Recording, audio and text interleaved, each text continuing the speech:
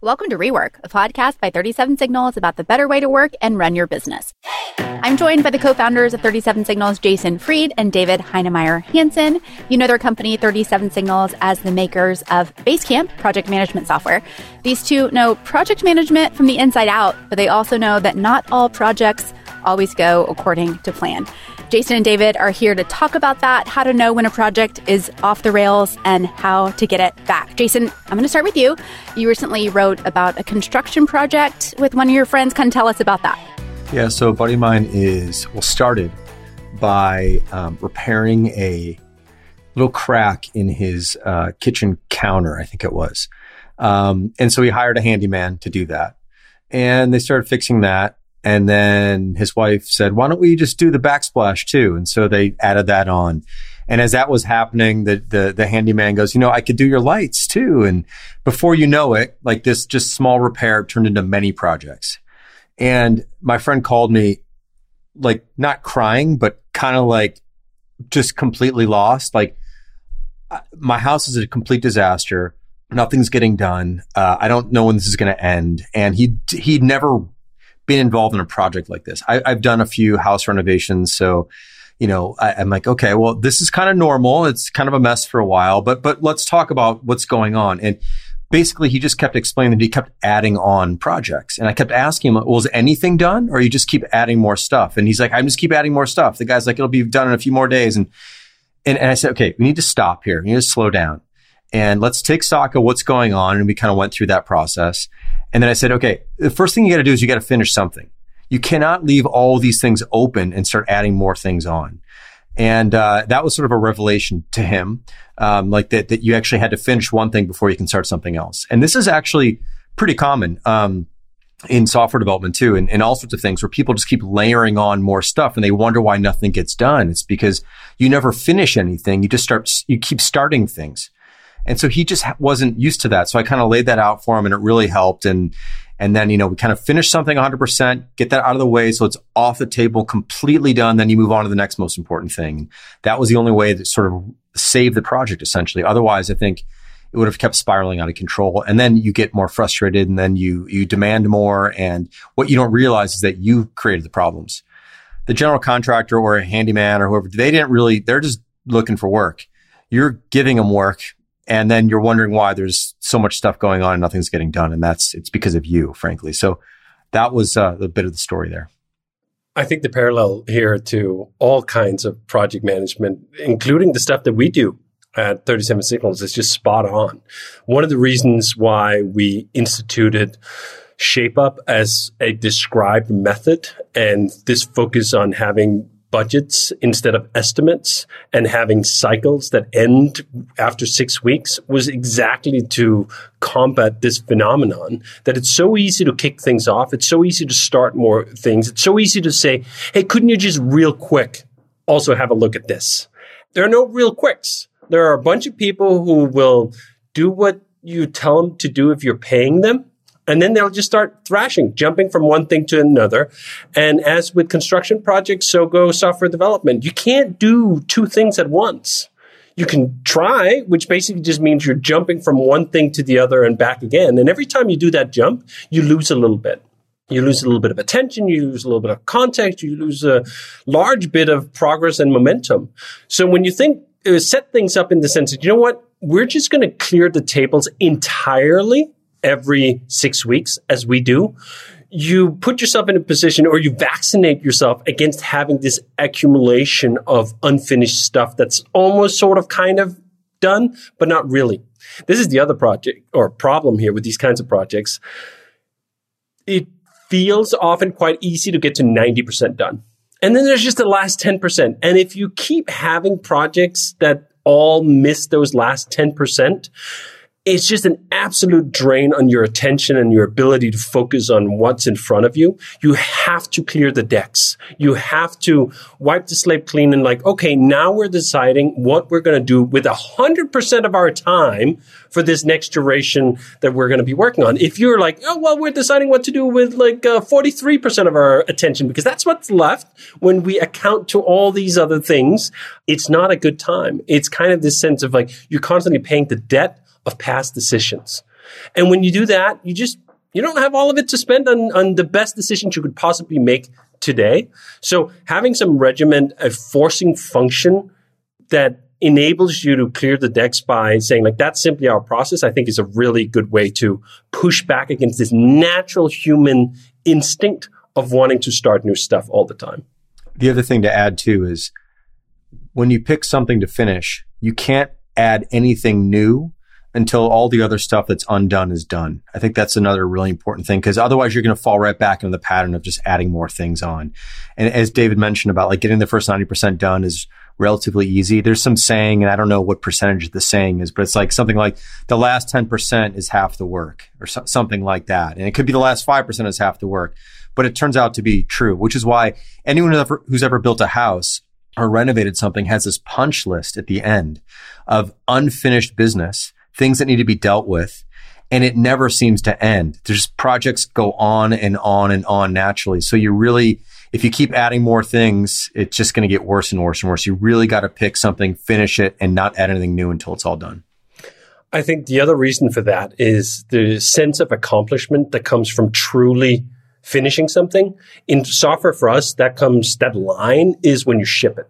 When customers are actually allowed to use the thing you built, you have to be done or done enough, right? Like you're never truly done, but that's part of the magic here of doing product management or project management in general is deciding when you're done. Like there's no such thing as an objective done. Even with a house, as Jason say, there are almost any house you will work on, there will always be a punch list. At some point, like there's a handover and you say like, hey, it's done enough that we're shipping it. And I think this comes in very often in software as well, that if you don't have the forcing function and if you work with estimates instead of budgets, you're so inclined to constantly think, just a little more. Let's just get it a little better. Let's just get it a little more polished. Let's just add a few more things into it. And what's so interesting about that cycle is that it kind of feeds on itself in terms of your confidence in your ability to ship anything. So in some software organizations that work with estimates and that work with sort of commitment, we've said we're going to build this and we're going to build exactly this. You end up in a situation where you ship quite rarely. And then there's even more pressure to jam every idea you could possibly have into the current project because that's the only ship that's actually sailing. If you come into port every 6 weeks and you allow the people who make the decisions to pick a new direction, you will build up confidence that, you know what, I get to change my mind. I get to set sails for a new place. We're not just eternally stuck here. I don't have to cram everything into this one ship because that's my one shot at getting somewhere. You actually get to change your mind. And I think that, interestingly enough, lowers the incentives to layer on all this multitasking and lowers the incentives to say, can't you also just do this thing really quick for me? Because you know there's going to be an opportunity where you get to do that. And if you can build that trust both ways, I think you end up in such a better situation where, A, you allow the builders and the makers to finish things. That feels really good. Builders and makers generally love shipping finished stuff. That's a sense of accomplishments. And you build confidence in the people commissioning that work to know that, you know what, I'm going to get another shot. I'm going to get another chance of doing this, and I will actually see things being finished. So many organizations end up in this dysfunctional, low-trust environment where you think you have to hustle to get things in because everything takes forever. Well, I'm curious because, Jason, it sounds like when your friend reached out, it was kind of a desperate situation. Like things had been wrong for a while. So I'm curious from your perspective in project management and especially with software development, like how can you tell things are going off the rails before they're way too late? I mean, I've heard stories of like, oh yeah, we're 2 months behind on this project. Well, surely you knew that before today. Yeah, exactly. Well, interestingly enough, he didn't know that. He'd never been through a project like this, had never really done a big project. And so he felt like this is just sort of the way it was.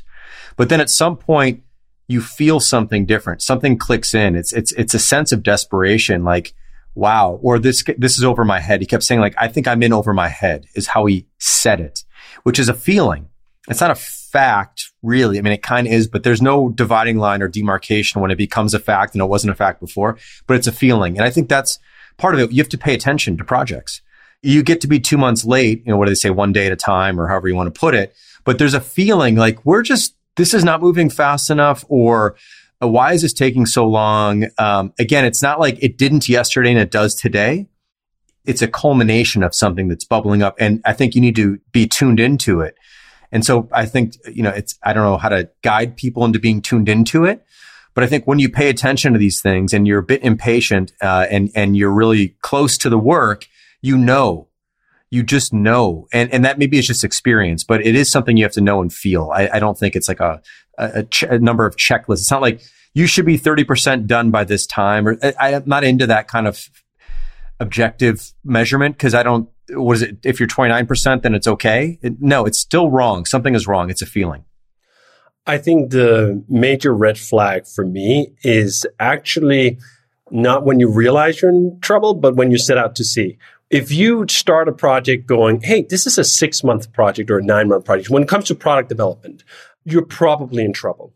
If you're trying to make sort of precise estimates or even worse, commitments about something speculative, like many, many months into the future, you've signed up for failure in almost all cases when it comes to software development. Some parts of construction are a little different, but I've also been through a handful of construction projects, and they're not actually that different. Like, people often have this illusion of thinking like, oh, do you know what? Building a house is a thing we figured out totally. We've been building houses for thousands of years. This is not a novel thing anymore. And maybe that's true if you're building, like, I don't know, row houses where you've already built 1,000 of exactly the same thing. But a lot of houses are at least partially bespoke. And at any point where you're into bespoke development, and that's usually virtually all of software development, there's just that level of uncertainty. You can't be entirely sure how long something is going to take. So if you submit to that and go like, well, I want this big, complicated thing. This cathedral is going to take, in software terms, maybe 2 years. I'm going to set off sail on the 2-year thing. And it's 2023. We're going to be done July 2025. You've already failed. Like, I can tell you on day one, that is going to be a failure. There is no chance that you're going to ship exactly what you wanted 2 years into the future, because no one is that good. No one has that level of oversight into all the things that come up during bespoke development. The only possible way you can hit a deadline like that is to not really make it a real deadline, is to make it a budget. We have this amount of time. We will ship whatever is finished at that time. Those things never go hand in hand, I find, though. The more complicated the project, the more deceivingly specific people believe they can be, when the opposite should actually be true. We sometimes set off on multi-year projects. For example, when we built Hey took about 2 years to build. When we set sail for that, first of all, we did not set like a deadline. This is when it's going to be done. Second of all, we had a very vague, fuzzy idea of what we're building. Yeah, we're building an email client, but there's about 5 trillion permutations of what that exactly could be. And we let that be explicitly open from the get-go. You really get into trouble when you try to specify upfront in any delicate amount of detail what you're going to build for the long term. So for us, again, coming back to Shape Up in software, the easiest counter to this is just not to give yourself so much time. Like, it's to hold the rope tight, such that it can never slack so long that you hang yourself with it. So we give ourselves, on all normal feature development, the 6 weeks, right? And we're off. Even on 6 weeks, we're very often off by at least a week, sometimes even 2 weeks. And you can just go like, it gets exponentially harder the more complicated and the longer the project runs. So if we're off with like 20 years of experience, really being delicate about building something just in 6-week increments, how off do you think most software teams are going to be if they try to specify something 6 months into the future? They're always off. This is why sort of the history of large software development, particularly the kind of stuff that happens in governmental or large business commissions where you get someone else to build it and you think, oh, if we have an ironclad contract up front, then surely they will build exactly this, is a history of just total failure. Most large software projects fail. They have failed through history, and we've gotten no better at building large software projects. In the entire history of software, to some extent, maybe we've gotten worse. I'll give one brief example. So in Denmark, they're working on this unified system for setting tax assessments of properties. They are 8 years over schedule, And I think 50 times it is currently cost, because this thing is never going to be finished, by the way, which is an interesting assessment in itself. It's cost over $1 billion. And it was, I think, estimated to be something like 300 million when they started on. Like, you're 8 years overdue. You're $1 billion well into it, right? And it's never going to be finished. The only thing we're waiting on in the Danish society is for them to admit that, which is this other problem, right? As you say, when do you know that you've failed? When do you know that you're off track? Usually very far in advance of when you do something about it, because hope springs eternal. Humans are sort of built to believe, no. Next week is when we're going to catch up. But as Jason say, it never happens. You never catch up. It never happens because you're late one day at a time. You can only fix that one day at a time. You can't suddenly leap jump. And if you were, this is the funny thing. If you start out on a complicated project, right? And you get late one day at a time in the beginning, right? That was the easy time. The easiest time to stay on track was the initial phase of it. It only gets harder from here. So if you're already, let's say, halfway through, and usually if you think you're halfway through, you're only at best a quarter through on a big project, it's only going to get harder. So you're only going to get more late. So this sense where the lag factor is of like, I actually know I'm, as Jason's friend would say, in over my head, and like, I'm going to do something about it. That's usually the main tension. The one that gets me frustrated is when the people working on the project, they know it's not going to be finished. But we all sort of pretend that like, maybe we're going to catch up next week. No, you're not. To add one more quick thing to that, the other problem with long projects is that you get more time to not fix the problem. Like, you wait. You won't get to the problem early because you have more time that you think you're going to fix it. And then you don't. But you put off fixing it for way too long, which is way worse. But that's the luxury of having space and time. Like, oh, we'll deal with it later. There's nothing easier than going, yeah, later. I mean, that's like so easy. It's the easiest thing to do because there's no obligation and you can end the discussion. Yeah, we'll deal with that later. And then it's, way too late.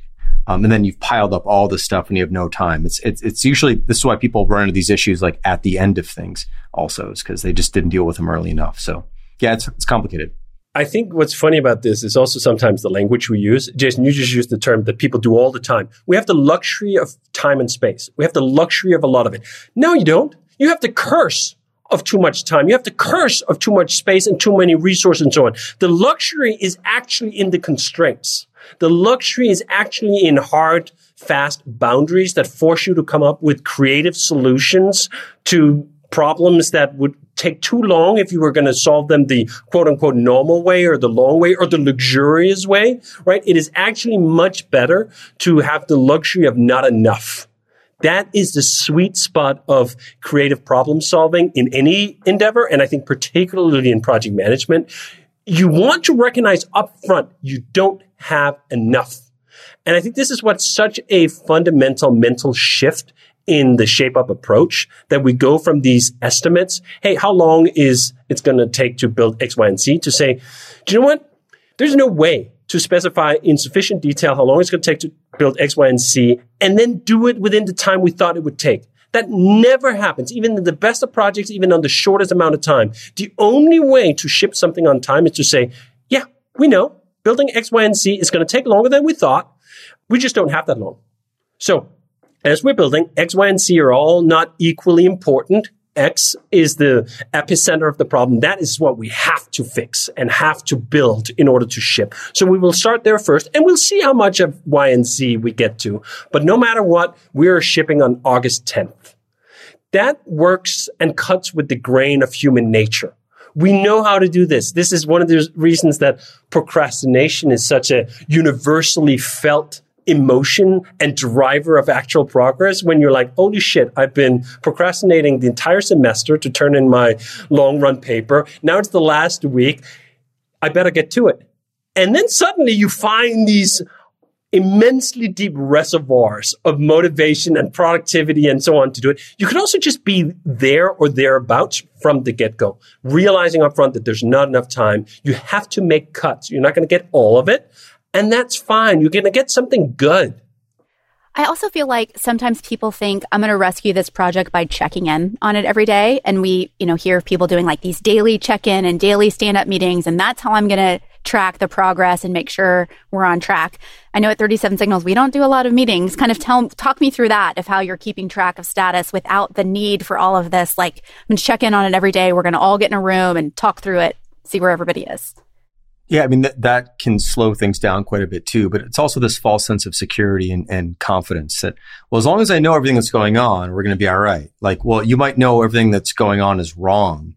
Now, you could say like, well, that's good, right? Well, you don't need to know that every single day either. Like, it's too often. It's far too often to actually be able to spot things that are going wrong every single day. It's not the right cadence actually to figure it out because there's not enough time for things to go wrong really on a daily basis, or you're picking out stuff that's going wrong that isn't really wrong. It's just happening and it'll be done tomorrow and it's not a big deal in the first place, but then you overemphasize things that are quote wrong that aren't actually wrong. So I think that degree of meeting cadence is way too often. I've been involved with projects where, like construction projects, where we do a standing meeting once a week, every Wednesday for like an hour to catch up a variety of different trades on some things. And I think there's some value in that in specific kinds of projects. But daily, way too much, way too often. And also you're almost too zoomed in to really see the big picture of what's going on here and what's taking so long. I think it also gives you the false confidence that you can actually make micro adjustments that often when what you're doing is really just sawing at the wheel. Like there's a saying in racing that when you take a turn, you got to do it in one smooth movement. The uncertain driver will be constantly, and that includes me, by the way, my driving style is a little like this, will be constantly sawing at the wheel, constantly trying to make these micro adjustments, right? And you end up going slower. You end up going slower than just taking like one solid turn at it and then coming through on the other side. And secondly of all, this is what everyone hates about managers. If you ask any builder, it is having this nagging person on you, constantly beating you for, where are you? Are we done yet? Are we done yet? Are we done? You're like, dude, I fucking just answered you yesterday. Just chill out and let me actually do the thing you're so worried about us not doing. Your constant interruptions is slowing that down. And there's this sense that like, if I'm sawing at the wheel, if I'm doing something, anything, I'm in control. No, you're not. You're causing the thing to get out of control. If you would just back off, and as Jason say, maybe you do a thing once a week. Maybe you don't even do that. I mean, for a lot of our projects, the way we quote unquote check in on them is asynchronously from a distance. The people working on the project, they might use the daily check-in questions. What have you worked on today that we use a bunch? Or they might use a feature of Basecamp called Hill Charts, where they update on their own accord, like this is where we are. And interested parties can kind of just watch from afar. And I find that accepting those constraints as a manager, as a stakeholder in a project who might be very eager to get this thing finished is really good. You have to know that the observer effect, the Hawthorne effect in this instant is usually net negative if the cadence is too high. Now, you can also flip too far the other way and like you're not paying attention and people get the sense that there's no urgency. And so there has to be some injection of urgency, but I think it's easier to overdo it than it is to underdo it. Okay. Well, with that, we're going to wrap it up. I will link to Jason's write-up on his Hey World, as well as a couple of podcast episodes. Your Estimates Suck is another one that I feel like is appropriate for this episode. So we'll link all of that in our show notes. Rework is a production of 37 Signals. You can find show notes and transcripts on our website at 37signals.com/podcast. Full video episodes are also available on YouTube and Twitter. And if you have a question for Jason or David about a better way to work and run your business, leave us a voicemail at 708-628-7850, and we just might answer it on an upcoming show.